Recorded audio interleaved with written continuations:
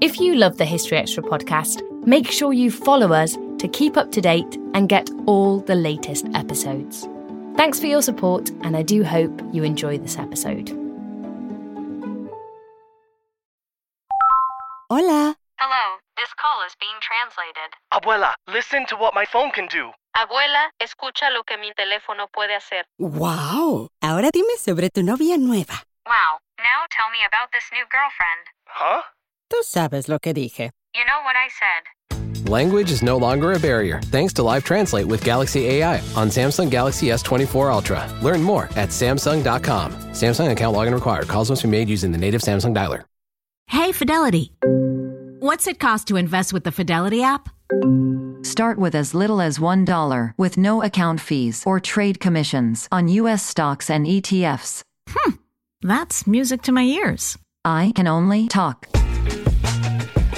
Investing involves risk, including risk of loss. Zero account fees apply to retail brokerage accounts only. $0 commission applies to online U.S. equity trades and ETFs and retail Fidelity accounts. Sell order assessment fee not included. Some account types and securities excluded. Details at fidelity.com/commissions. Fidelity Brokerage Services, LLC, member NYSE SIPC.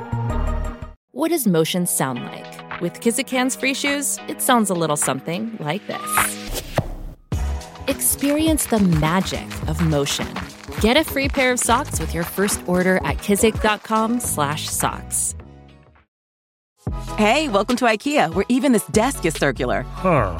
How so? Looks pretty rectangular to me. It's because we're always looking to repair, reuse, and relove our products, like buying back your IKEA items for store credit. Or shop our as-is section for great deals. You can even order free spare parts. Get on the circular path for a more sustainable future. Still a rectangle. Get started at IKEA-USA.com/circular. Visit IKEA-USA.com/circular for as-is information and buyback and resale terms and conditions. Spare parts not available for all products. Welcome to the History Extra podcast. Fascinating historical conversations from BBC History Magazine and BBC History Revealed.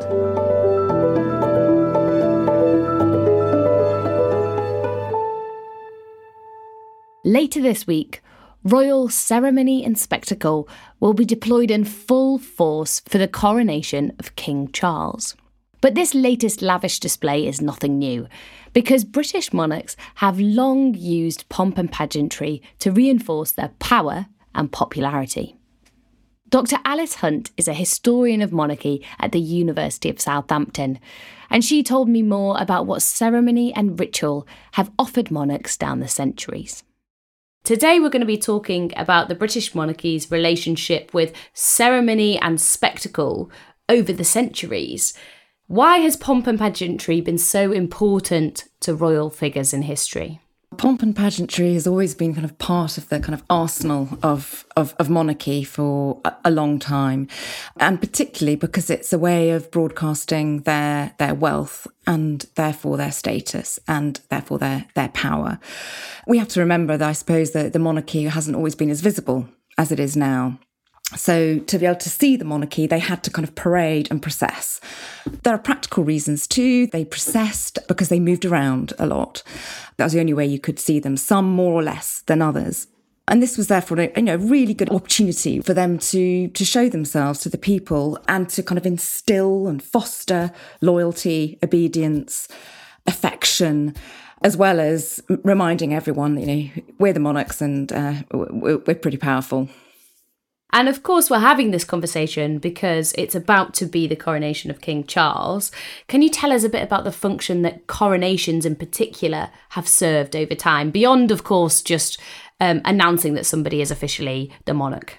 Yeah, I mean, the coronation is the most important ceremony of a monarch's reign and one of the most spectacular. They've evolved over over 1,000 or so years. The function of a coronation, though, has changed. At the beginning, the coronation would be to actually kind of make a king, particularly sort of under the Anglo-Saxon kings. They were elected, and they needed a kind of king-making ceremony.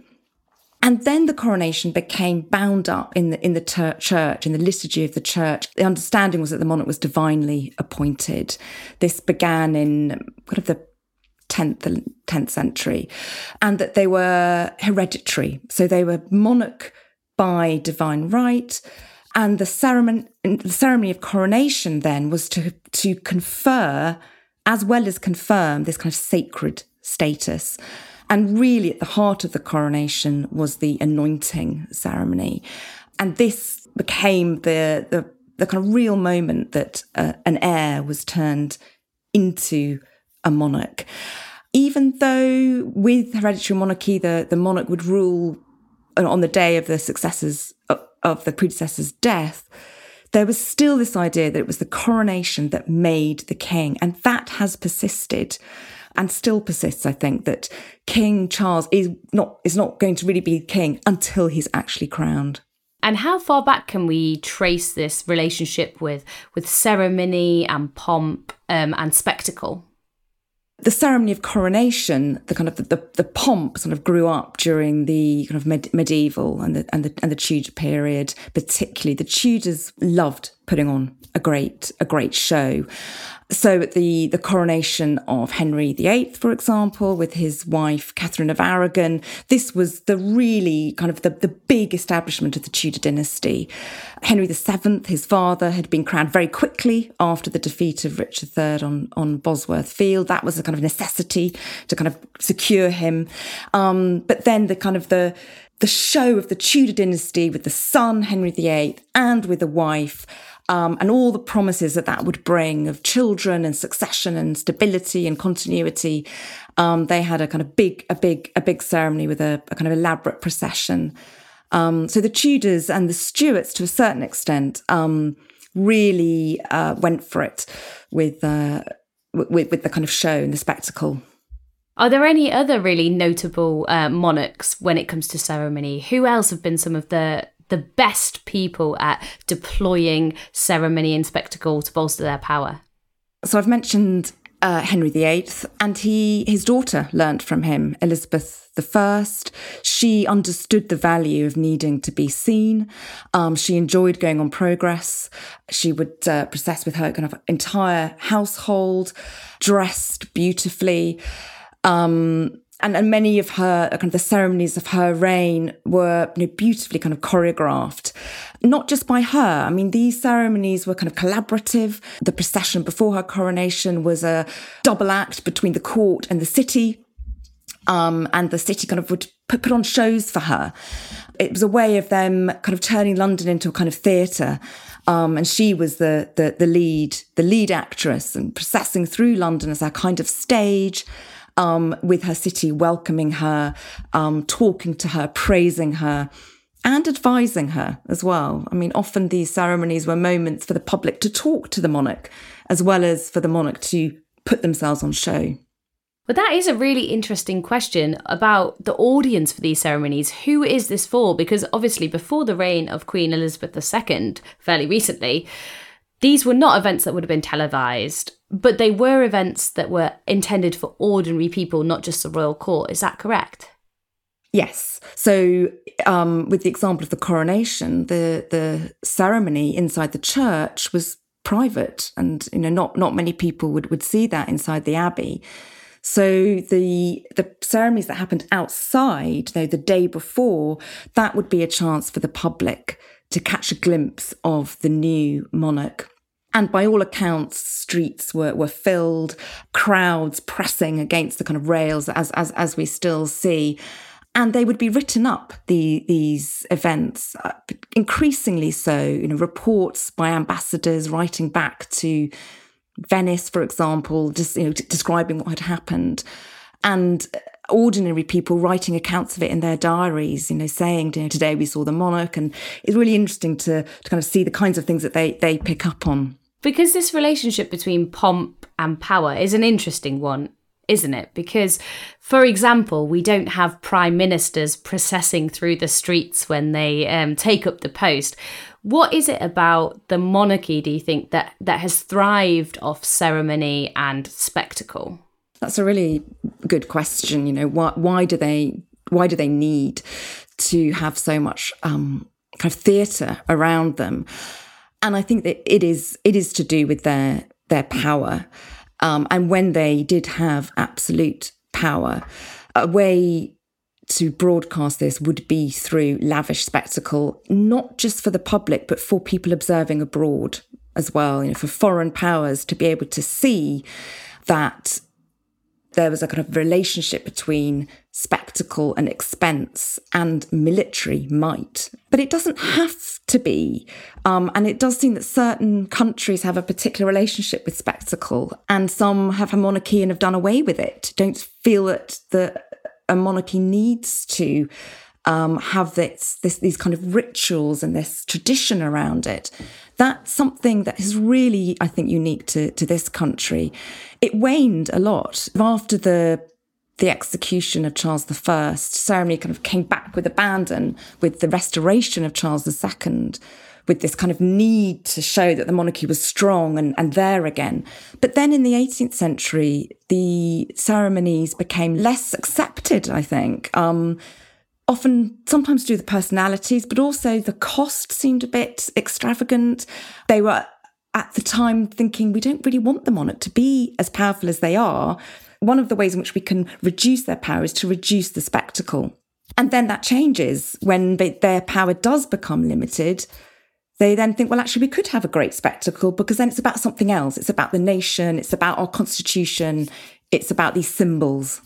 That's really interesting what you say about a backlash, basically, to spectacle. That is something I wanted to ask you about. Could you give us some specific examples of where attempts to stage really lavish events just did not go over well with the people? Well, William III is an example of a king who didn't want to spend money on the coronation, didn't even really want one, actually. And this was in reaction to his predecessors, the Georges, who had used spectacle a bit too lavishly.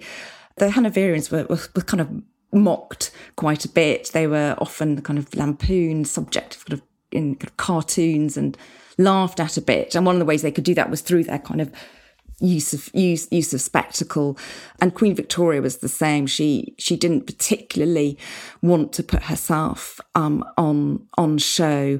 It's not to say that people didn't kind of turn out for them and enjoy them, but they were these ceremonies, but there were anxieties around the kind of costs and things. Queen Victoria is a really interesting case, isn't she? Because, of course, after the death of Prince Albert, she retreated from public life. But that had a negative impact on her popularity. The people felt like perhaps they weren't getting their money's worth from her as a monarch. Could you tell us a bit about that sentiment? Yes, that's interesting that the monarch needs to be seen. And it was Elizabeth II who said, I need to be seen to be believed. And I think that is absolutely something that the modern royal family hold on to, that in order to keep being relevant, they need to be seen. And for Queen Victoria, yes, this withdrawal, even though they didn't want the kind of huge, lavish spectacle, they needed to see that their monarch was there and present and connected to them. I mean, these are moments that, inspire affection and obedience. And Queen Victoria still held quite a lot of power. I mean, the constitutional monarchy was still developing. And for her to be absent would be equivalent to someone who had holding political office being absent. She wasn't just a symbol at this point. So her visibility was important. And when she did come back with a staged, put on a fantastic kind of golden jubilee for her, we then start to begin to see ceremony changing and becoming more like the ceremonies I think we're familiar with under the later years of Victoria's reign, picked up on by her son, Edward VII, who I think really understood then the value of a visible monarchy, and a monarchy that looked old, that looked connected to the past. This kind of idea of kind of continuity, the connections with the military, the connections with the empire, and the kind of tightly choreographed ceremony that we see now was something that he really cultivated, Edward VII. We don't always realise just how much our negative thoughts and experiences stick with us and weigh us down. You may find your brain constantly running through a highlight reel of bad moments. That comment your friend made last week that hurt your feelings. That frustrating thing your mum does. Or that silly thing you said in a meeting. Maybe it's time to get it all off your chest. Whether it's a tiny annoyance or something much bigger, talking about it can give you some relief and lead you to a potential solution. That's where therapy comes in. It's a safe space to share whatever's weighing you down and learn to process it, so your internal highlight reel can focus on the good stuff. And BetterHelp offers affordable online therapy on a schedule that works for you. Connect with a licensed therapist by text, phone, or video call. Start the process in minutes and switch therapists anytime. Let it out with BetterHelp. Visit betterhelp.com/historyextra today to get 10% off your first month. That's BetterHelp, HELP.com/historyextra. This episode is brought to you by Indeed. We're driven by the search for better, but when it comes to hiring, the best way to search for a candidate isn't to search at all. Don't search, match with Indeed. Use Indeed for scheduling, screening, and messaging so you can connect with candidates faster. And listeners of this show will get a $75 sponsored job credit to get your jobs more visibility at Indeed.com/historyextra. Just go to Indeed.com/historyextra right now and support our show by saying you heard about Indeed on this podcast. Terms and conditions apply. Need to hire? You need Indeed. Hola. Hello, this call is being translated. Abuela, listen to what my phone can do. Abuela, escucha lo que mi teléfono puede hacer. ¡Wow! Ahora dime sobre tu novia nueva. Wow, now tell me about this new girlfriend. Huh? Tú sabes lo que dije. You know what I said. Language is no longer a barrier thanks to Live Translate with Galaxy AI on Samsung Galaxy S24 Ultra. Learn more at Samsung.com. Samsung account login required. Calls must be made using the native Samsung dialer. Because it's a difficult balance, isn't it? As you say, on the one hand, there's this idea that the monarchy needs to be a symbol of continuity and draw on the past. But then on the other, the role of the monarchy has been massively transformed, especially in the era of the constitutional monarchy. There's almost a kind of inverse relationship between, we're thinking more now about kind of the last 100 years or so, an inverse relationship between a monarch's power and the majesty of ceremony, because there's no kind of threat, really. It's the idea is that they are symbols. This is not personal political power, but the power they have is to represent the country, to pull together the country at certain points. And if we think of an example like Elizabeth II's coronation, this was a moment when, she is a symbol, a kind of figurehead, and what people could do and what the media could do and what the palace could do was project onto her their needs at that moment, which was to bring the country together. This is post-war, to reflect on the way the empire had changed, to foster kind of hope and to look to the future. She was a young queen with a future ahead of her and a young family. I think even though ceremonies kind of look the same, the reasons we might want them or the work they might do has changed according to context. And that is something that's both kind of carefully curated by the palace, but also is something that's kind of brought to those ceremonies by the public, by the media, by those kind of reading into it. Opposition to spectacle and ceremony, can you plot when that has emerged against, backdrops of, for example, certain circumstances like war or economic depression? Is there a correlation there? When the nation is struggling, they don't want a big ceremony? Or is it more to do with the royal figure involved?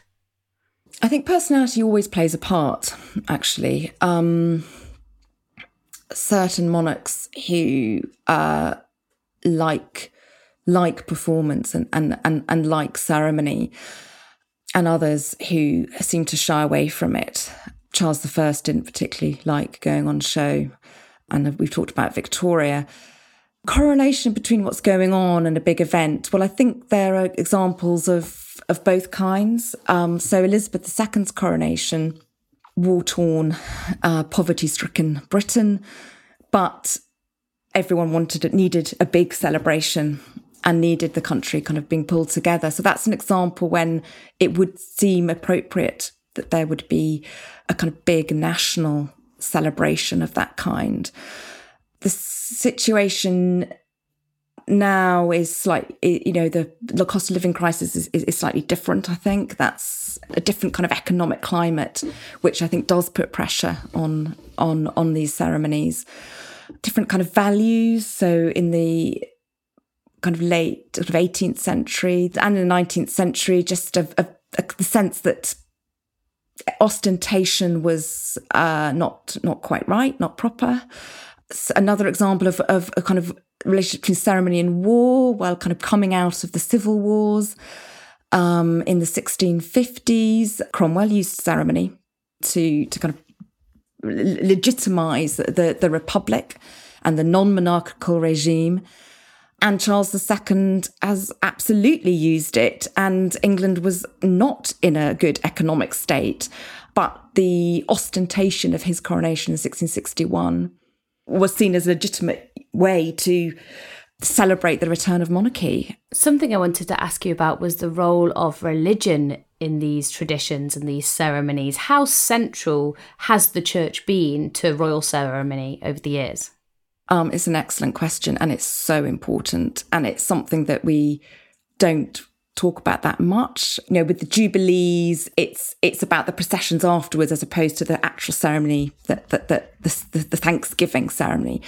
But the monarchy in this country is intimately bound up with the church, and the coronation is, I think, the one moment where that's going to be really brought home to us, because this is a ceremony in which the religion and the monarchy are brought together. It's not just a thanking God. This is the church that is actually making the king the king. It is a deeply religious service. It will be very solemn. The Archbishop of Canterbury will conduct it in a very solemn manner, and I think Charles will take it extremely seriously. This is a pact between monarch and God. He swears an oath and he promises to reign, with mercy and peacefully. But actually what he's doing is he's kind of making a promise before God, and he will be facing the altar throughout the coronation. It's absolutely about the religious underpinnings of monarchy in this country, that there is a sense that they are divinely appointed, which no one really believes now, but it's still there, and the ceremony will articulate that. So while many of these traditions and these ritualistic elements of ceremony have remained the same or evolved slowly for hundreds of years, in the last 100 years, the landscape in which all of this is happening has changed beyond recognition. Could you tell us a bit about the 20th century and the 21st century and how you think that has really changed the game for monarchs and ceremony? Yes, the fact that everyone is able to watch and scrutinise these ceremonies has probably ensured the survival of the monarchy to a certain extent. It is an opportunity to watch a great piece of theatre, to see regalia, to see costumes, to watch rituals kind of being acted out that have been the same for many hundreds of years. It's like watching kind of living history. And for the monarchy, this is incredibly necessary. It keeps them famous. It keeps alive that sense that they are somehow kind of special through these kind of extraordinary rituals and spectacles. It kind of elevates them. And this sense that there is like a little bit of magic there, and the religion has a part to play in that. They said after Queen Mary, who was crowned alongside George V, a newspaper commented that it was as if some extraordinary transformation had taken place. And for people to then be able to witness that, to be able to see it and replay it is, really important. And they control the narrative to a certain extent. The palace here, they need the images, they need the media to make them famous, keep them recognisable, to keep us talking about them. Because as symbols, their value, their worth is in being recognised and known and being wanted to look at, be watched. Where do you think that the monarchy would have been today if it had, eschewed ceremony and spectacle several hundred years ago?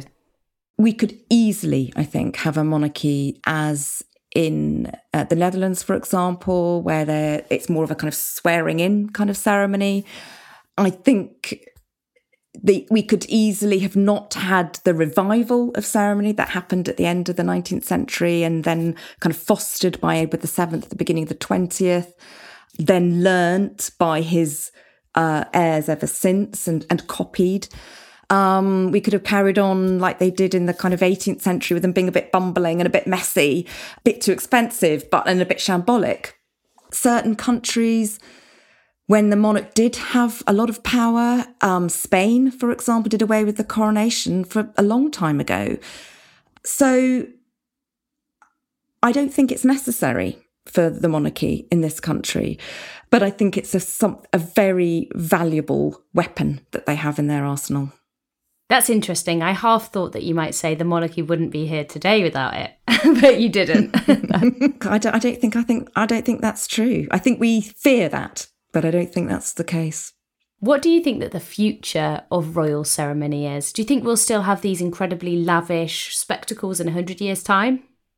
I think this coronation we're going to see in May will be really interesting for that, because I think this has got to really set the tone for the coronations that we might see afterwards. So I think it would be really interesting to see how they kind of move the ceremony properly into the 21st century. Of course, there'll be echoes of Elizabeth II's coronation, but I think it will also try to do something different. I mean, it's the most modern thing about this ceremony is, we've got a queen who wasn't the first woman he married, a kind of blended family coming together who will play a part in the ceremony.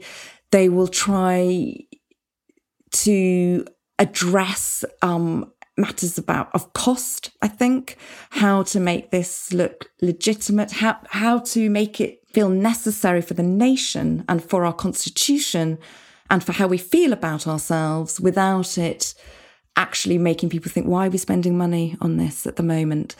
Because that I think is something that's going to persist. How do we justify the costs of these events?